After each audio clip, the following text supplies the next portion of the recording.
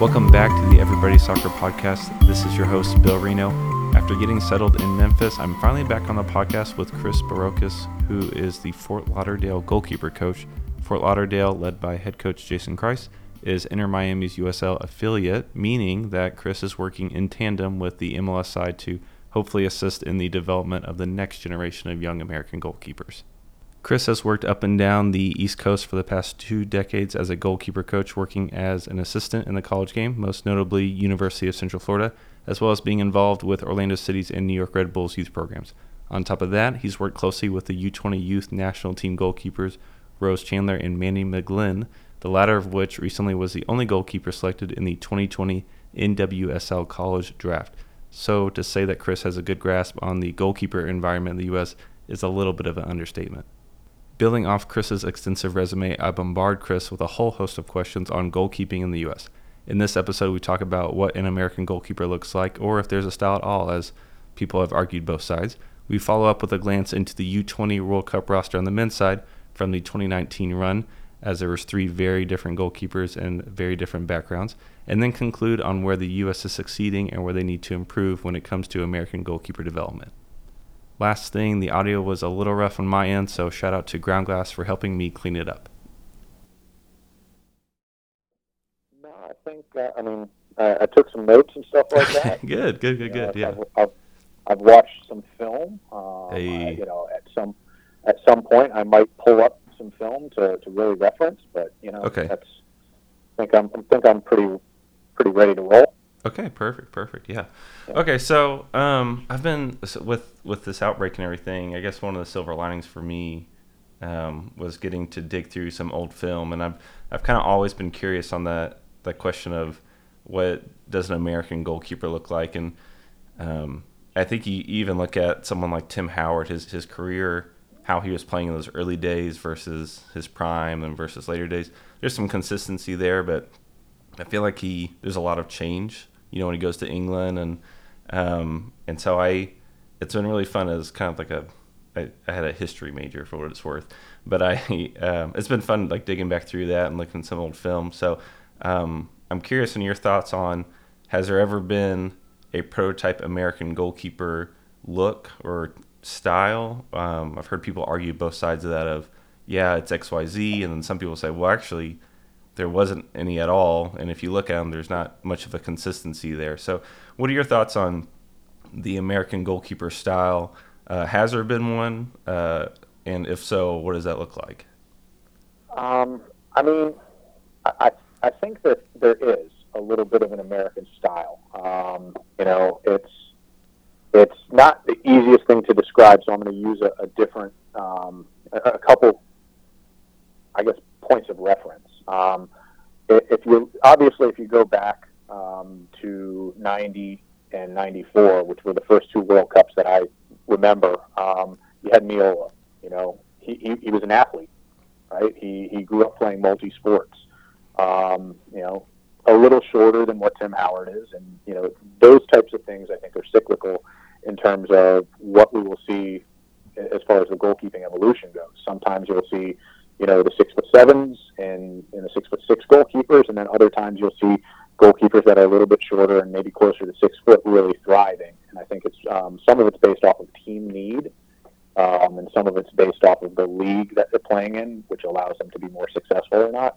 But I think one of the constants that you've seen in our goalkeepers is they were multi-sport athletes growing up, or they weren't necessarily 100% a goalkeeper at the U14 age, U15 age. They were playing on the field. They were developing different characteristics through different sports or different positions. They weren't just locked into being, a goalkeeper. And I think that that's something that's helped their development, because there's so many different types of maneuvers and techniques that goalkeeping is. And sometimes they just learn from their environments, and I think that's been beneficial for a lot of them. Howard was a multi-sport athlete. He was an incredible basketball player. Meola was supposed to be a very good basketball player as well. I haven't seen any any footage of that, but I trust what I've heard from people that know him, Sure. and that have interacted with him on a basis a while ago, because I was very young when Tony was coming up. So I think you see that, and I think that those elements definitely help the development of goalkeeping. It is a little bit of a later specializing position from a psychological standpoint, and the ability to read the game. I always compare them to, to a quarterback in a sense, because you haven't seen a plethora of quarterbacks come into the NFL and as rookies just completely light it up. Yeah. I know we're seeing it a little bit more now, but 15 years ago, it was once in a blue moon that a quarterback would be ready to step in from college to the NFL. So I think that that's something that we have to remind ourselves of, is at 18 years old, at 20 years old, this is a massive jump from a high school or a development academy into the pro game for these guys. And if you're looking at the women's position as well, you look at most of starting goalkeepers from, let's say 95, and going forward. You got Bryce Scurry, she was multi-sport. Hope obviously was in goal the longest during that period, and she was. I haven't seen any data that says she's multi-sport, but she played on the field. Ashlyn Harris played on the field. I mean, they were both very good field players. Alyssa Nair, basketball player. So I think that the diversity when they're younger in the sports or in the activities they do helps them, become goalkeepers going forward. How would you say? Because I think you're hitting on a really interesting point there about how them being multi-sport. I'm curious what you think about how that comes out in the field. Because when I think about it, people talk about basketball, like the rebounds kind of mimic the handling, crossing aspects of goalkeeping. But I feel like the biggest thing that I see come out of it is whenever the play breaks down and it's not a shot from the top of the 18 and it's kind of a wild situation. I feel like that's when I see like the American style come out a little bit more, that they're able to just find the ball. It may not be pretty. Improvise. Yeah, right? Improvise. Yeah, very true. Yeah. So how have you seen like the multi-sportness come out for American goalkeepers on the field? I mean, I think you're right. Like if it breaks down and it's just a very, very unorthodox situation that the goalkeeper is in, they might use something that they've done in basketball or volleyball, and those are two of my thoughts in terms of like sports that definitely help. But the ability to improvise, you do see it. Like it's not pretty. It's it sometimes is like the least textbook technique that you could ever imagine, but it's just success. And you're like, oh well, that kind of reminds me of a maneuver in basketball or an action in basketball. Or when a ball is headed down and you've got a goalkeeper that can't get both hands to it, but kind of pops the ball with the inside of their forearm like a volleyball dig. Right? You've seen that, right? You see that. Yeah. The ability to improvise, I think, is huge, and I think something that we're seeing more and more is more randomness in training and more crossover, in training when the coach is with the goalkeeper. That does help that, because there a lot of times keepers are specializing at such a young age now, not only position but sport, that they lose some of that. Yeah. and just the ability of when you're I just saw a clip. Improvise. Sorry to cut you off there. I just saw a clip today before I hopped on here of a guy just slamming tennis balls from the top of the 18 and the goalkeeper in like a proper goal. And I think I mean there's an extreme to anything, but I think to your point there, like I feel like training has gotten maybe to a fault of just so random. Like we've swung so far back that way of like, well, what's I'll throw like a cone at them. They have to catch in the air. Then they have to run over here and do this, this, and that. So I feel like I see that a lot now. Not all of it that I love, but I hadn't really thought about that aspect though. Yeah, and I think some of the stuff we see on the internet is interesting, I guess would be the best way of putting it. But do we really know the context of that? Is that something done at the very end of a session? Just to add something for the goalkeeper. Who's driving that? Does the goalkeeper want that, and that help them be confident to going into the weekend? Maybe. Is it a rehab thing where the goalkeeper's injured and they have to be in an isolated position and you can't really do much? And then you got to get creative to get them repetition and get their eyes and their cognitive ability firing. Yeah. So, it's the thing I it's think about. Almost like. I was just thinking about Yaxley. Was it Yaxley who did like a training session with Ashlyn Harris, and she's sitting on like she's sitting on one of those exercise balls, and as if she's doing like a wall sit, and he's just doing volleys at her, and this is the reason. I mean, I was kind of already at this point myself, but this is the reason why I don't like to look at like a 5 to 15 second clip and be like, oh, this is wrong, just because you don't really know the context. But of course, there's like a ton of people slamming them of like, this isn't game realistic, blah blah. And he comes back and responds. I forget what injury she had, but she had some injury that I think it was a quad. Yeah.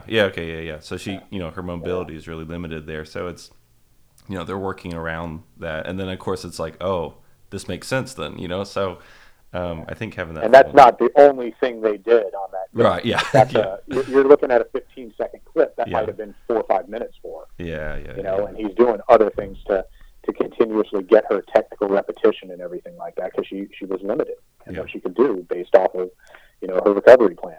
So absolutely. Yeah.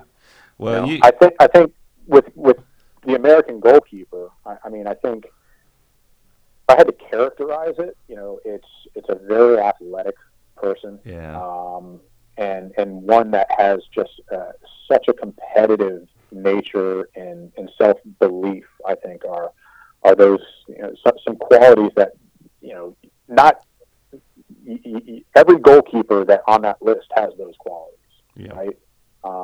They may not be high on every single one, but they've got those qualities, and that drives them to win. And I think that's one of the things that does fall in line with kind of the American bravado is we're winners. You look at our teams. We want to win. We want to win. We're competitive. We're hardworking. And I think that those characteristics fall in line with that. Yeah. I think maybe the save that I can think of that best sums this up, and I'm pretty sure it was from a friendly, which is kind of disappointing because it was an amazing save, but it was that double save from Solo where the shot gets deflected, and so it goes from her bottom right corner that she's kind of she's having to do a lot of footwork to get over there. It gets deflected and starts going towards the other bottom corner. And it's not extremely pretty, but she manages. It's a bizarre sequence, but she manages to get back all the way across the goal, save it, then get up again for the rebound as it's a Canadian striker sliding in on it, and that might be. There might be a better one, but that's one of my favorite saves. I think that's a great example. To be honest with you, it's just like she's not giving up on it. Yeah. How many times have you seen a goalkeeper do that and kind of fall to their knees? Yeah.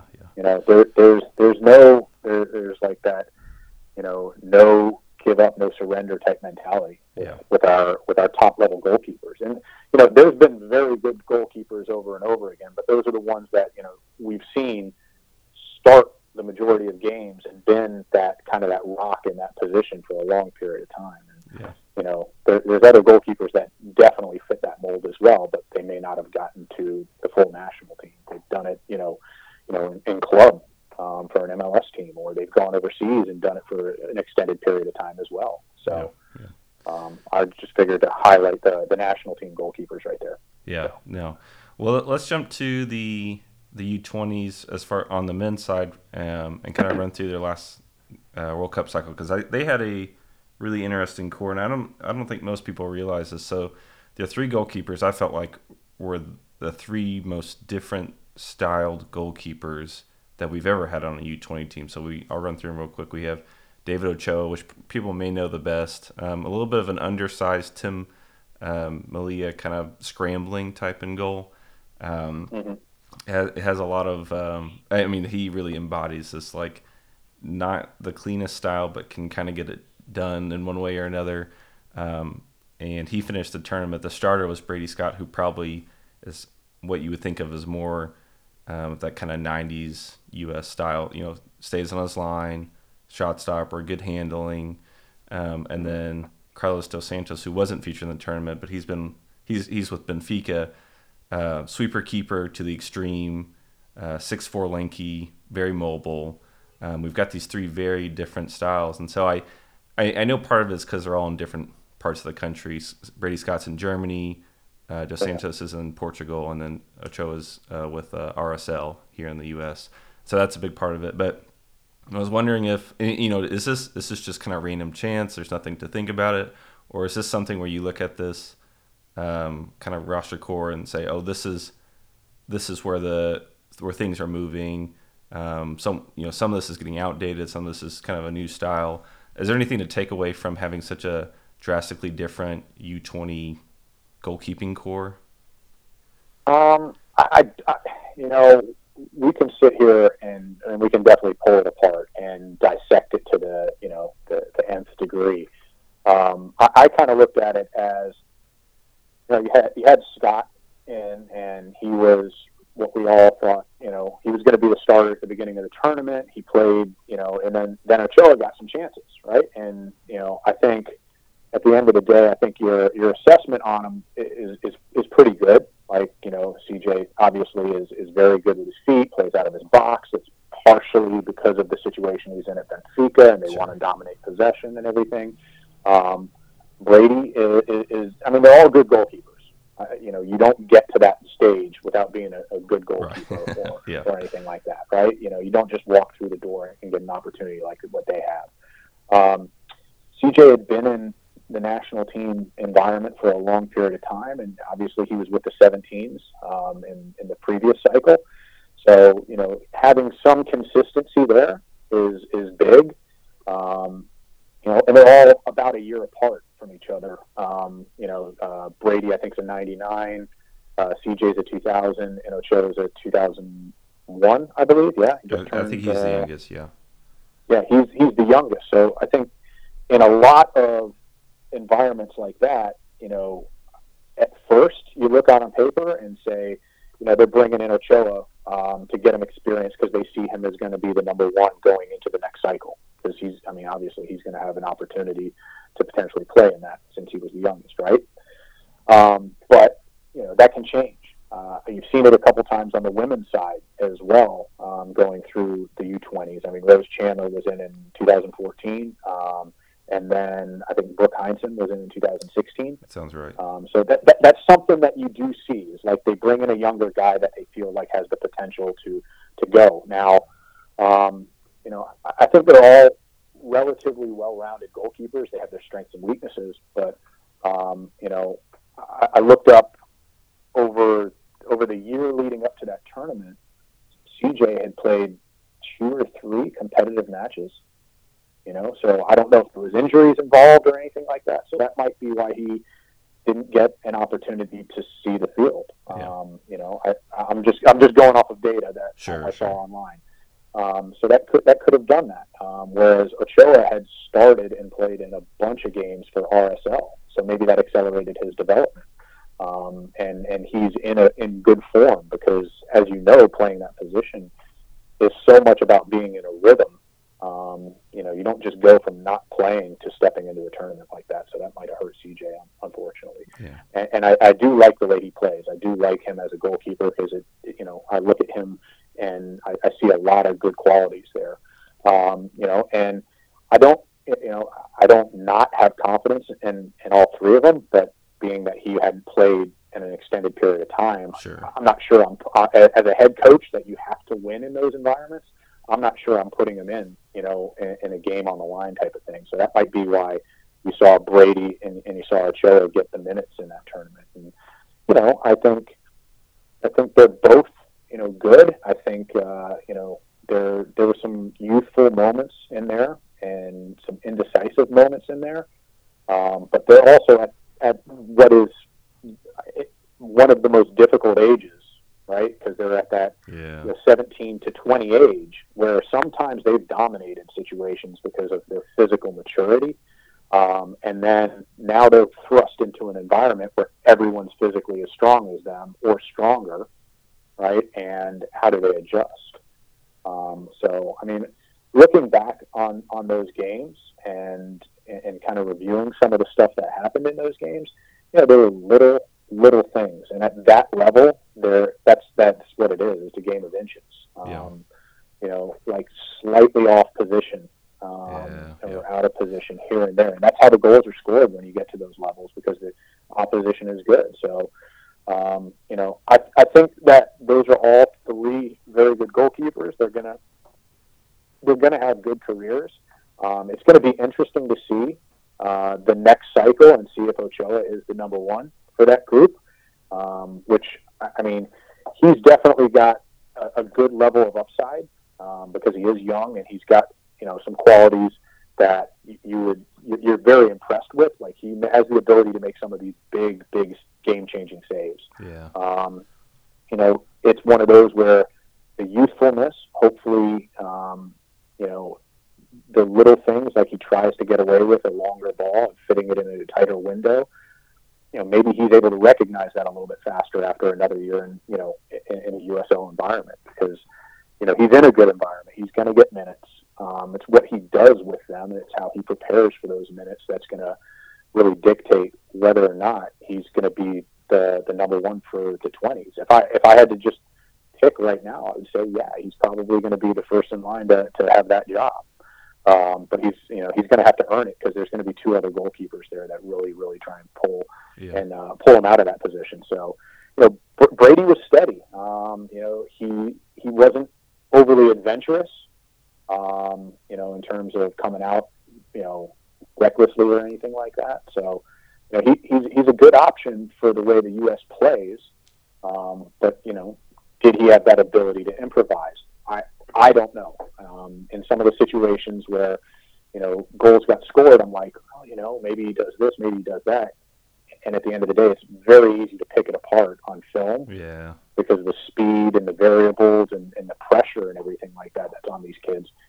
I don't know exactly what they were feeling because I wasn't in their shoes. But, you know, for me, it came down to those were probably the two options that they looked at because they had consistent games going into that tournament, Sure. even though Ochoa was the youngest guy. Yeah. You know? Well, and I know there's a big thing, and I feel like it gets a little overdone, but I certainly can't disagree with it. But there's a lot of talk of consistency in the back, and the problem I have with it is that it doesn't give backup goalkeepers enough chances. Essentially, like they'll just stick with one too long. Yeah. So I don't think this was the case, but for this situation here. But I wonder, you know, you had Dos Santos as this like this sweeper keeper. Like, I'm gonna guess that team was probably not prepared to. I mean, it's you know, it's essentially an all-star team. You know, they haven't worked together too long. So, trying to find a goalkeeper style that best fits with you is, you know, that's going to be tricky, especially. I think they had kind of moved off Brady after the second game, trying to find, you know, who could fill that spot there. So that's always difficult. But I did think it was really interesting. So Ochoa got the number one jersey for RSL going into 2020. And of course everyone just assumed like, oh, hey, he's going to be the starting goalkeeper. And and you kind of hit on this earlier. I think starting teenage and / young goalkeepers in MLS is extremely difficult. I mean, I think we have one success story with Tim Howard, and all the other teenage goalkeepers that have started never really surpassed MLS. And so in the women's side, it's a little different because they'll come in after college. I think Casey Murphy is maybe the youngest that's come in, and she was like, well, no, she left for France. Yeah, I can't imagine. I can't think of a scenario where someone under 22 has come into the NWSL.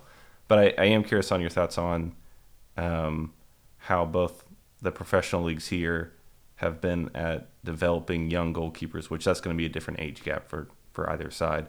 But how have they done in your eyes? Where are they having success, and where are they falling short?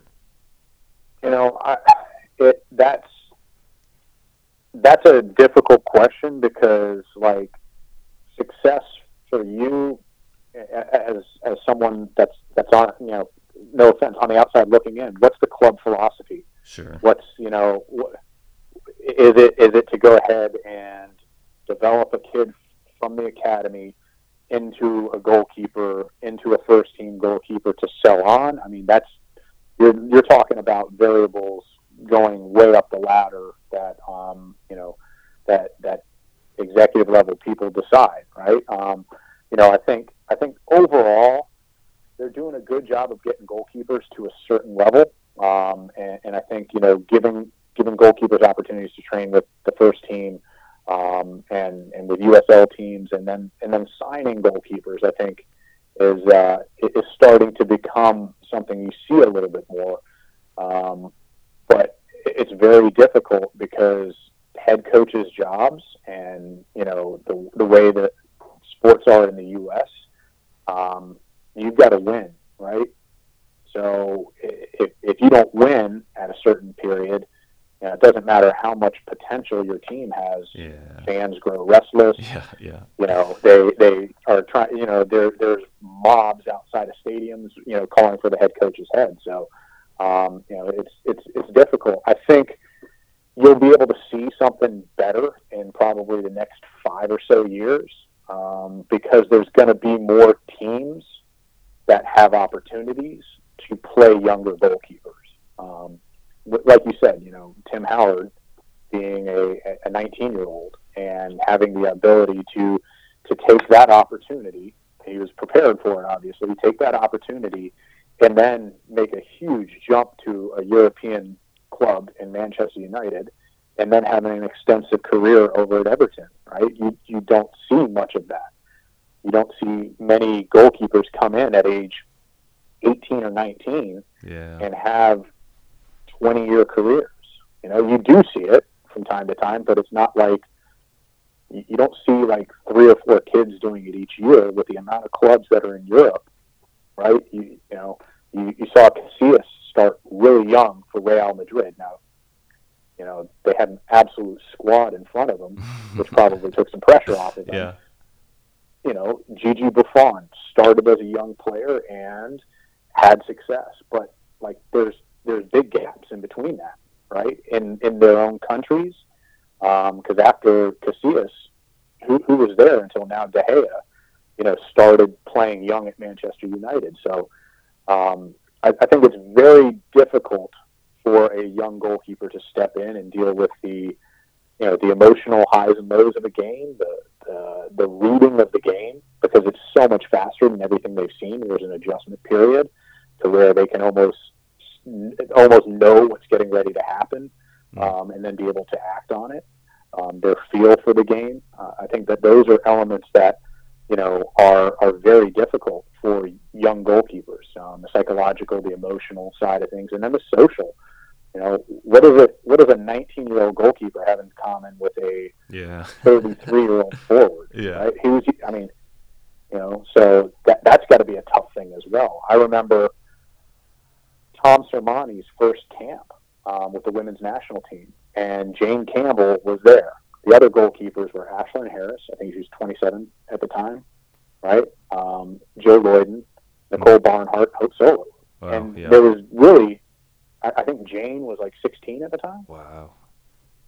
So who does she identify with when she goes back there? So I think we're doing a good job in terms of developing them, but we've got to kind of get them over the hump, because I think clubs want to develop a goalkeeper and develop them into, hey, this is going to be a starter for us, and is going to be possibly like an all-star level goalkeeper, a top echelon goalkeeper in the league, and then we might be able to sell that guy overseas, because that, it is a business to a degree as well, right? And selling and buying of players is part of that business. So I think 5 years from now, we're all gonna have a better idea of what that kind of question and answer really is. But I mean,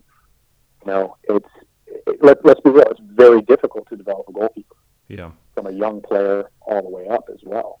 So, well, it certainly feels like we're in new territory. Like the resources into giving a goalkeeper a track, and like the women's side, yes. I think really shows this. Like, what does a goalkeeper do if they get, even if they're drafted number one in the league and they go sit like what is her name? The USC goalkeeper that just retired. She won a national championship there. Came to the NWSL for 3 or 4 years. I think played Caroline something or other. Sammy Joe. What is her last name? Prudhomme? Yeah. Okay. Yeah. So she comes in, plays a handful of games over 4 years, and she's a national champion. Like she's struggling to get games. So what is their route? It's almost like half of their career is dependent on luck as far as like if they're going to get a chance at the starting spot or not. And so you'll see them, going to Australia or going somewhere in Europe, and it's just tough to get that route. And I think on the men's side, they're, I don't know, maybe 10 years ahead of them as far as really developing that route, maybe even more, to be honest. That Ochoa actually has a tangible track to, the number one spot when even 5-7 years ago, what is he going to be doing? I think that it's almost like I don't say this in a derogatory term, but it's almost like we're making it up as we go along just because it's uncharted. We haven't had past success of connecting college or even skipping college to USL to pro to MLS and then question mark after that. We haven't gone down that route before, so we're really exploring this at the moment, and I'm really curious to see the resources behind each team of like, okay, who's really going to commit to having this is that. I think Atlanta was one I was interested in. They had, was it 3 or so U25 goalkeepers last year? Like that's really interesting to me of having that kind of environment there. But there's a million. I mean, you're hitting on this. There's a million intangibles to it all, and the thing I always come back to is Zach McMath, who leaves Maryland, I think at like 19 or 20. He's probably 21. Yeah. He's young, and so Philly just throw him in the deep end. And he goes from like a potential national team goalkeeper down the line to now struggling to like establish himself as a starter in the league. And I feel like that ended up kind of shooting him, like someone else shooting him in the foot and kind of hurting his career there. So it's like you're saying, there's just so many intangibles of getting them to that final product, but it's hard to have an appropriate roadmap right now just because we haven't really gone down this route before. Yeah, and I think at the end of the day, I think there's a lot of coaches out there with open minds, and they're looking to reach out to clubs that have a longer history than us. Let's 25 years of the MLS right now, right? Versus some European clubs that they're around 100 or have so. been around 100 years. So I think reflecting and taking some of the stuff that they've done, and I think the German Federation is obviously working with the MLS specifically for goalkeeping, and I think that's awesome. I know some people that are on the course and they're really, really enjoying it. I think that those sorts of things, us, being able to put our hands up and be like, hey, I don't have it all figured out, and looking for help and then really studying it is going to help with that. And, there's going to be some trial and error, like you said, kind of figuring it out as we go along. There is going to be some trial and error because we're not Germany, right? We don't have the same setup as Germany and everything like that, nor do we have the same setup as England or Spain. There's going to be, because the U.S. is very unique. I mean, we're a massive country, so trying to continue to evolve from that is going to be a challenge. But I think that the ones that are persistent through that challenge are the ones that you're going to see, meet the challenge head on and eventually overcome that. So I think you're going to see. I use 5 years as another arbitrary number, but I think you're going to see in the future we're going to be better at developing goalkeepers. I think in the last 10 years we've taken significant steps forward. Yeah. You look at the depth our women's national team has or could have in their full national team pool, right? And we've got good depth on the men's side, but do we have that elite goalkeeper who we can sit here and say, hey, they're one of the top 5 goalkeepers in the world. Yeah, Well, yeah. that remains to be seen right now. Maybe top 5 is generous, maybe top 10 or 15. At one point in his career, you could make a legitimate argument about Tim Howard for that, right? Yeah. Especially with the amount of potential and athleticism, and how he just seemed to keep getting better and better for a long period of time, right? And then obviously, it's one of those where you look at our women's national team, our reserve goalkeepers would be starters on many countries that are competitive around the world. Oh, absolutely. Yeah. And then you've got people that could probably be starting for other countries, like an Aubrey Bledsoe right now. She's a fringe player for him. Yeah. I think she's part of that next wave of goalkeepers that comes in. Casey Murphy's going to be a part of that as well, I believe. But they need experience. Yeah. And I think right now we've got young, good goalkeepers in our men's national team set up. I think they need the experience. They need the ability to go in and fail and have success and work through those failures to kind of come back full circle. And I believe in my heart and in my mind as well that there's going to be another very high level goalkeeper coming from the U.S. within the next 10 years because it is very cyclical, right? Yeah. Throughout the whole process. So.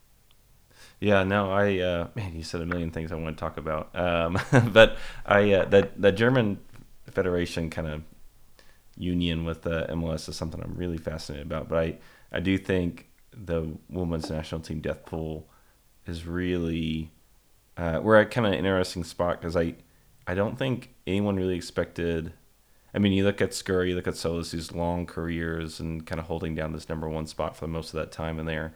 But we've kind of hit this odd spot where Nayers, she's there, and I think everyone expects her to be the starter, but no one really knows when that transition is going to be made. And so it feels like for the first time in a while, we have kind of this, over the next 2 or 3 years, we'll have a real open, okay, who's it going to be? I think anyone could, you could put Franch in that, you could put Campbell in that, Bledsoe, Murphy. I think you've got a lot of people in the running there that it's just a big question mark as far as how that's going to fill out. But last question here, and we'll kind of end up wind down on this, but trying to wrap all this together here.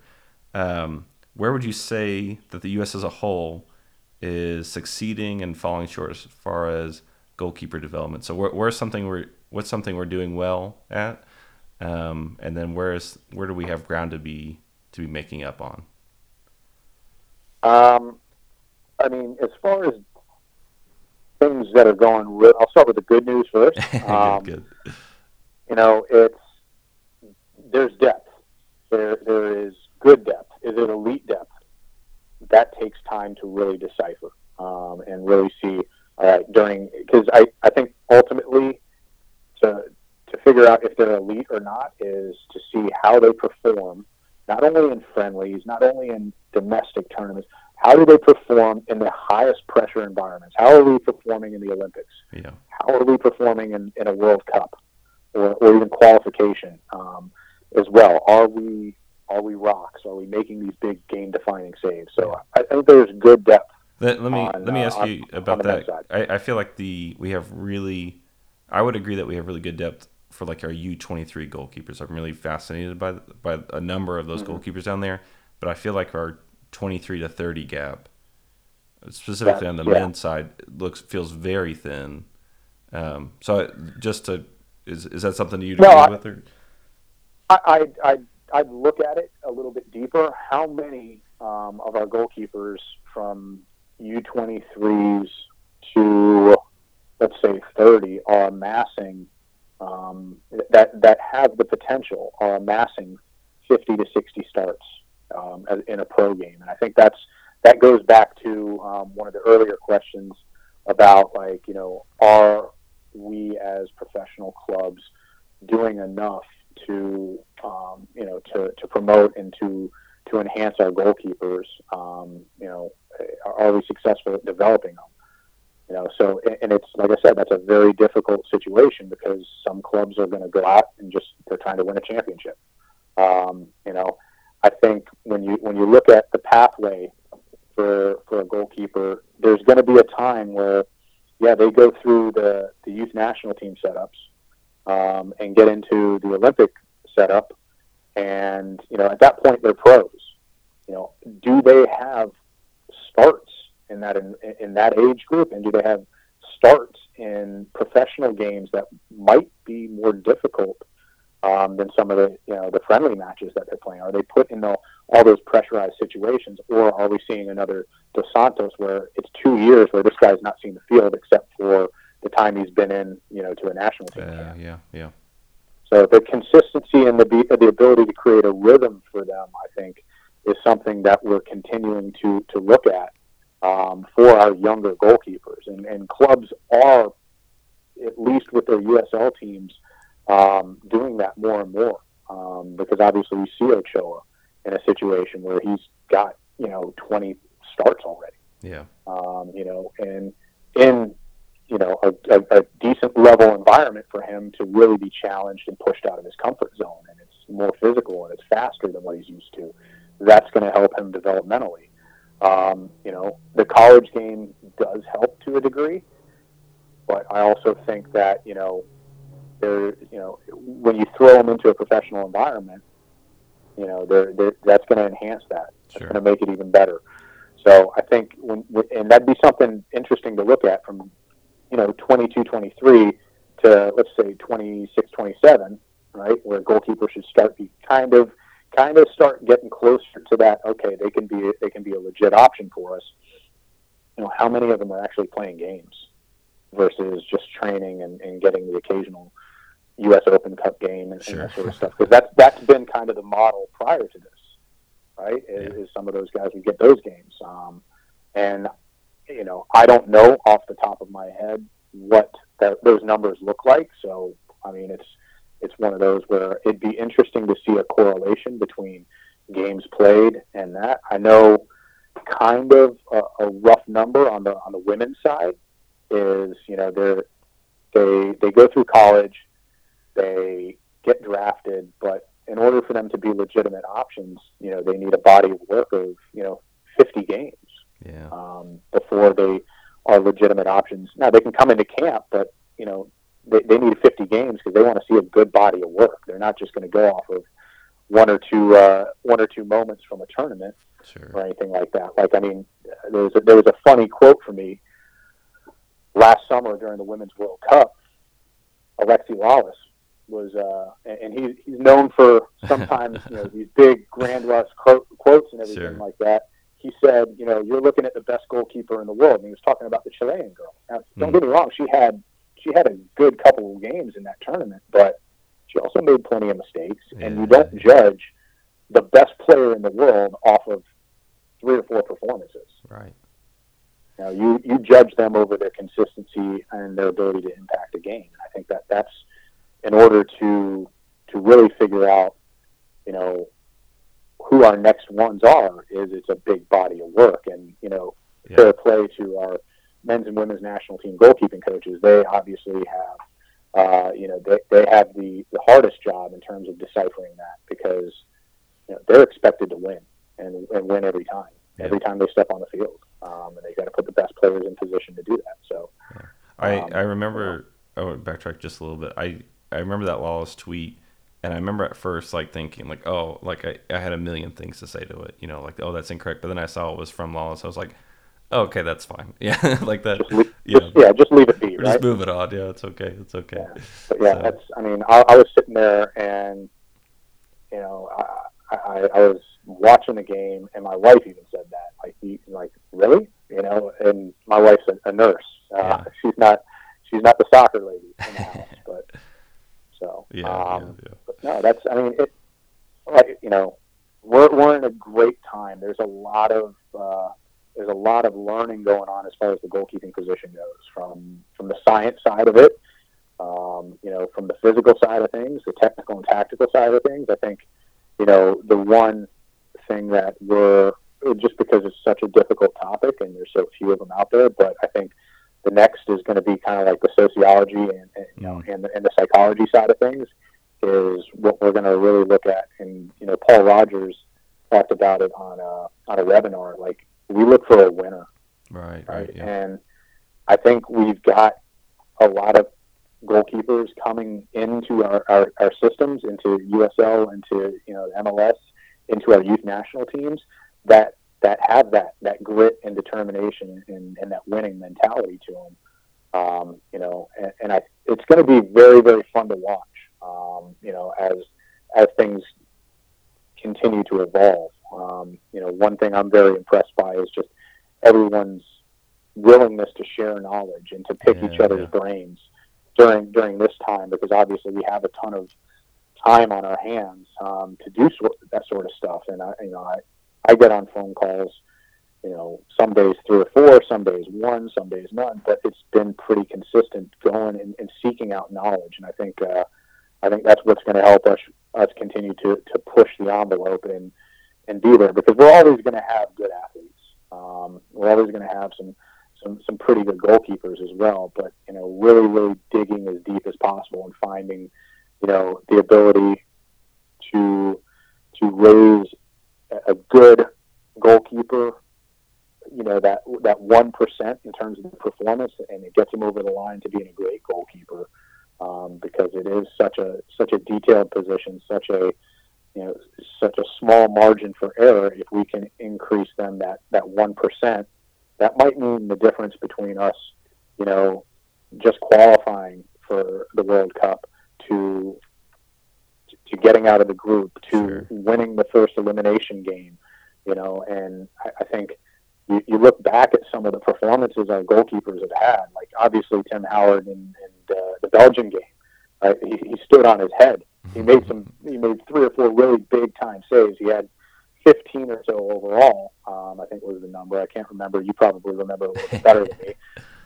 But some real game-changing saves. Well, you look at, Tony Meola in 1994 against Colombia. He made 3 or 4 big saves, and preserved the win for us. And you look at Friedel in 2002, in the shootout against Mexico, and some big saves there. Like those guys are defined. Maybe some of their careers remembered. I remember it because I watched some of that stuff on Amazon Prime recently. But if you're looking at things, their careers are defined by how they performed in those highest pressure situations. Right.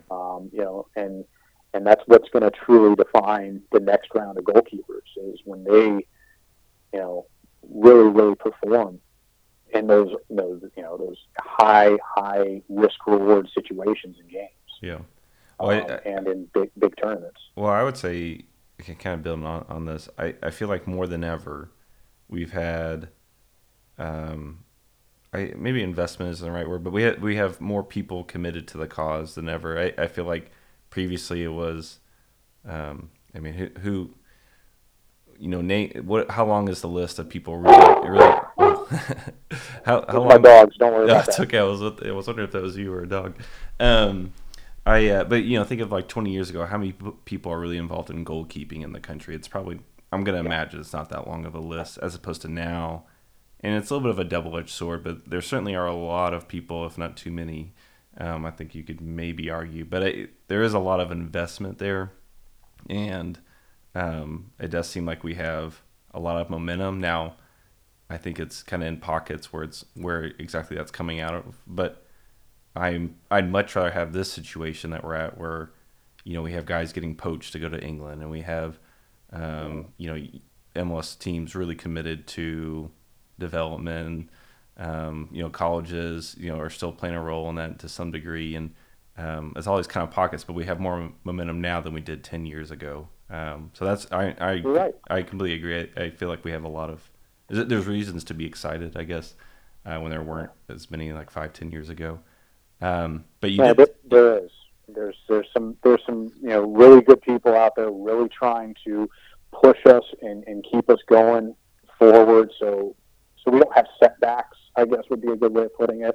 And I'm a little bit of a historian. You look at so 1990 was the first time we qualified for a World Cup, and it was like 40 years or something like that. So you look at a country like Germany, who had qualified for, I think, all but one World Cup.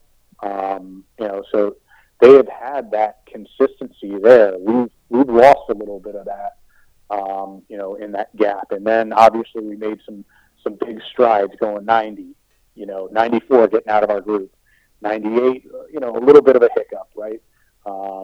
2002 getting to the quarterfinals, 2006 a little bit of a hiccup, 2010, getting out of the group, 2014 getting some results and everything like that. Yeah.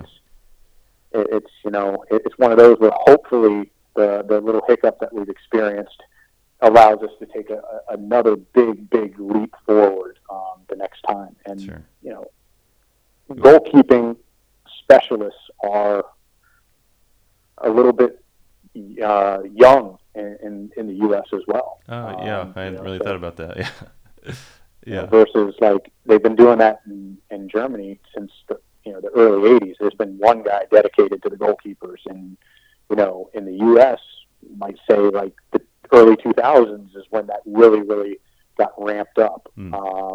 Outside of our full national teams and stuff like that, because I know a lot of colleges when I was playing did not have dedicated goalkeeping coaches, and now you see a lot of colleges have that person, and whether they're volunteer or full time, their job is those 3 to 4 people. Your job is to make them as good as possible. So I think we are taking it very serious in terms of our development, and then obviously it just keeps pushing forward. Hopefully we get someone that we can say, yeah, that's the best goalkeeper in the world. Because I think that's the goal for all of us. We want to do right by the people we coach and get them to the highest level. And, that's at least my plan. No, I think those are really excellent points. But I will call you out a little bit. You said all positive things. So give us one thing, and I think you're saying a lot of really good stuff there. But give us one thing as far as you can even frame it of where you would like to see progress or investment in over the next 5 years. Like where is the most ground to be made up, or where would you like U.S. Soccer to really kind of venture down as far as goalkeeper specific and with the development in our country? They haven't had a national director of goalkeeping for a long time now. I think having a clear message come down from our governing body would be beneficial. It would give us reference points and starting positions to now evolve from a little bit of a guideline. Whereas, I've been fortunate enough to go into some youth national team camps, and what I did was different than the person that had that group of goalkeepers before, and different than the person that had them before, that person. So if we had some consistency in the message, I think that would help us. I've met both of the national team goalkeeping coaches over the years. Philip Poole is actually a friend of mine, and talking to him, hopefully they give him an opportunity to let us, understand what those things are and what that looks like and everything like that. Not that he's going to be the national director of goalkeeping. I think that's a completely separate position. Sure. Ultimately, because their job as goalkeeping coaches is to put their goalkeepers in a position to win. I think if we talk about certain characteristics at certain ages, these are what we're looking for at this age, and this is what we're looking for at this age. These are things that I think would be very helpful for a lot of goalkeeping coaches, that are in the academies, in youth clubs across the country, because you never can tell where that next goalkeeper is going to come from. Right. So it's one of those where I think if there was that message there, and more goalkeeping coaching education would be a big piece of that as well, because I think that those are elements that help create those standards and those kind of guidelines and everything like that. Whereas United Soccer Coaches has done a very good job of framing those types of things. But at the end of the day, that's not a license; that's a diploma. Sure. So that, and then the goalkeeping coaching education stuff. You can go to Europe, right? You can do United Soccer Coaches, the International Goalkeeping Coaches Conference. has been very good about exposing coaches as well. There's things online that are very, very helpful as well, but they're all a little bit different from the next person, which there's no one way to develop a goalkeeper. But I think, each culture is going to have their own differences and everything like that. And yeah, I think U.S. Soccer has a great opportunity right now to do that and take a step forward with that and everything, but obviously I know they've got a lot of things on their plate right now. So it may not get done. It may be a few years before something like that happens. So, I'd like to see it because I'd like to go ahead and kind of, dissect it and process it. And that's me. I mean, ultimately I want to continue with my coaching education. U.S. Soccer's goalkeeping A license is, on my to-do list, and then I'd like to go overseas to Europe and see what it's like. Yeah. And do some of the UEFA stuff.